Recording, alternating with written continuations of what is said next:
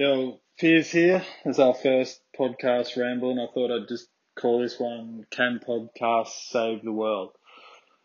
I say that because 60 Minutes a couple of months ago talked doomsday about property going down and all these sorts of things, blah blah blah. Whether it's right or wrong, it's probably not the real issue. The main issue is that you've got things that are manufactured in the media, and I think it was the start, Don Draper back in the day, and the powers of America and entrepreneurism, and then TV coming in, and then advertising to the masses, and then I think then 60 Minutes really revolutionized the way that they could long form story tell and keep people baited and sell them advertising. And then that started being a media that was manipulated just to sell advertising. And podcasts, basically, it's free media, and you can get the ideas out there, and people can get their ideas, opposed to uninhibited stuff that's actually manipulated and pushed for certain political directions owned by certain big companies that have agendas that are trying to ram down the mainstream.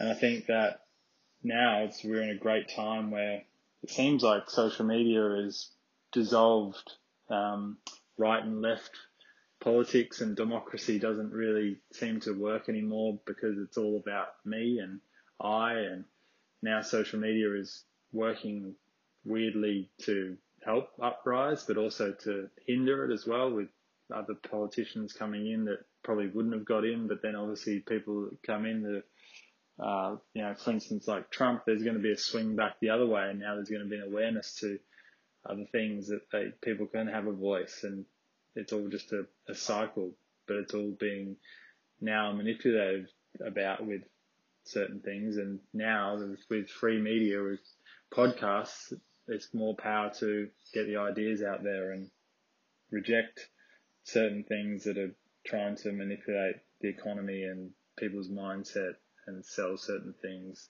sell newspaper and fear. Just like that song, Rage Against the Machine, it's fear is the only God on the radio. So it's funny, Rage Against the Machine were a popular band, I don't know, must be 20 years ago, and a lot of the lyrics they say now, you can sort of understand and see what they're talking about more now. Obviously, I'm a bit more mature in my old age.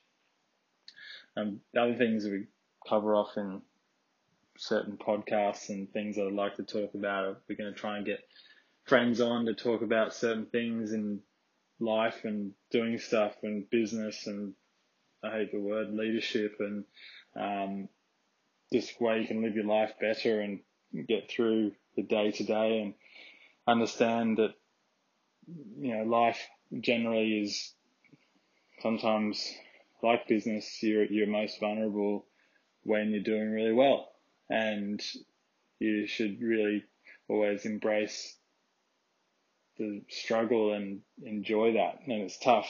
I used to want to be living with no stress and no worry, and then you realize that sometimes, like Tyson Fury the other day I listened to, and it sort of resonated with me. He fought so hard to get to a point where he was, and worked so hard, and then beat Vladimir Klitschko and came champion of the world, and then everything capitulated because there was nothing else.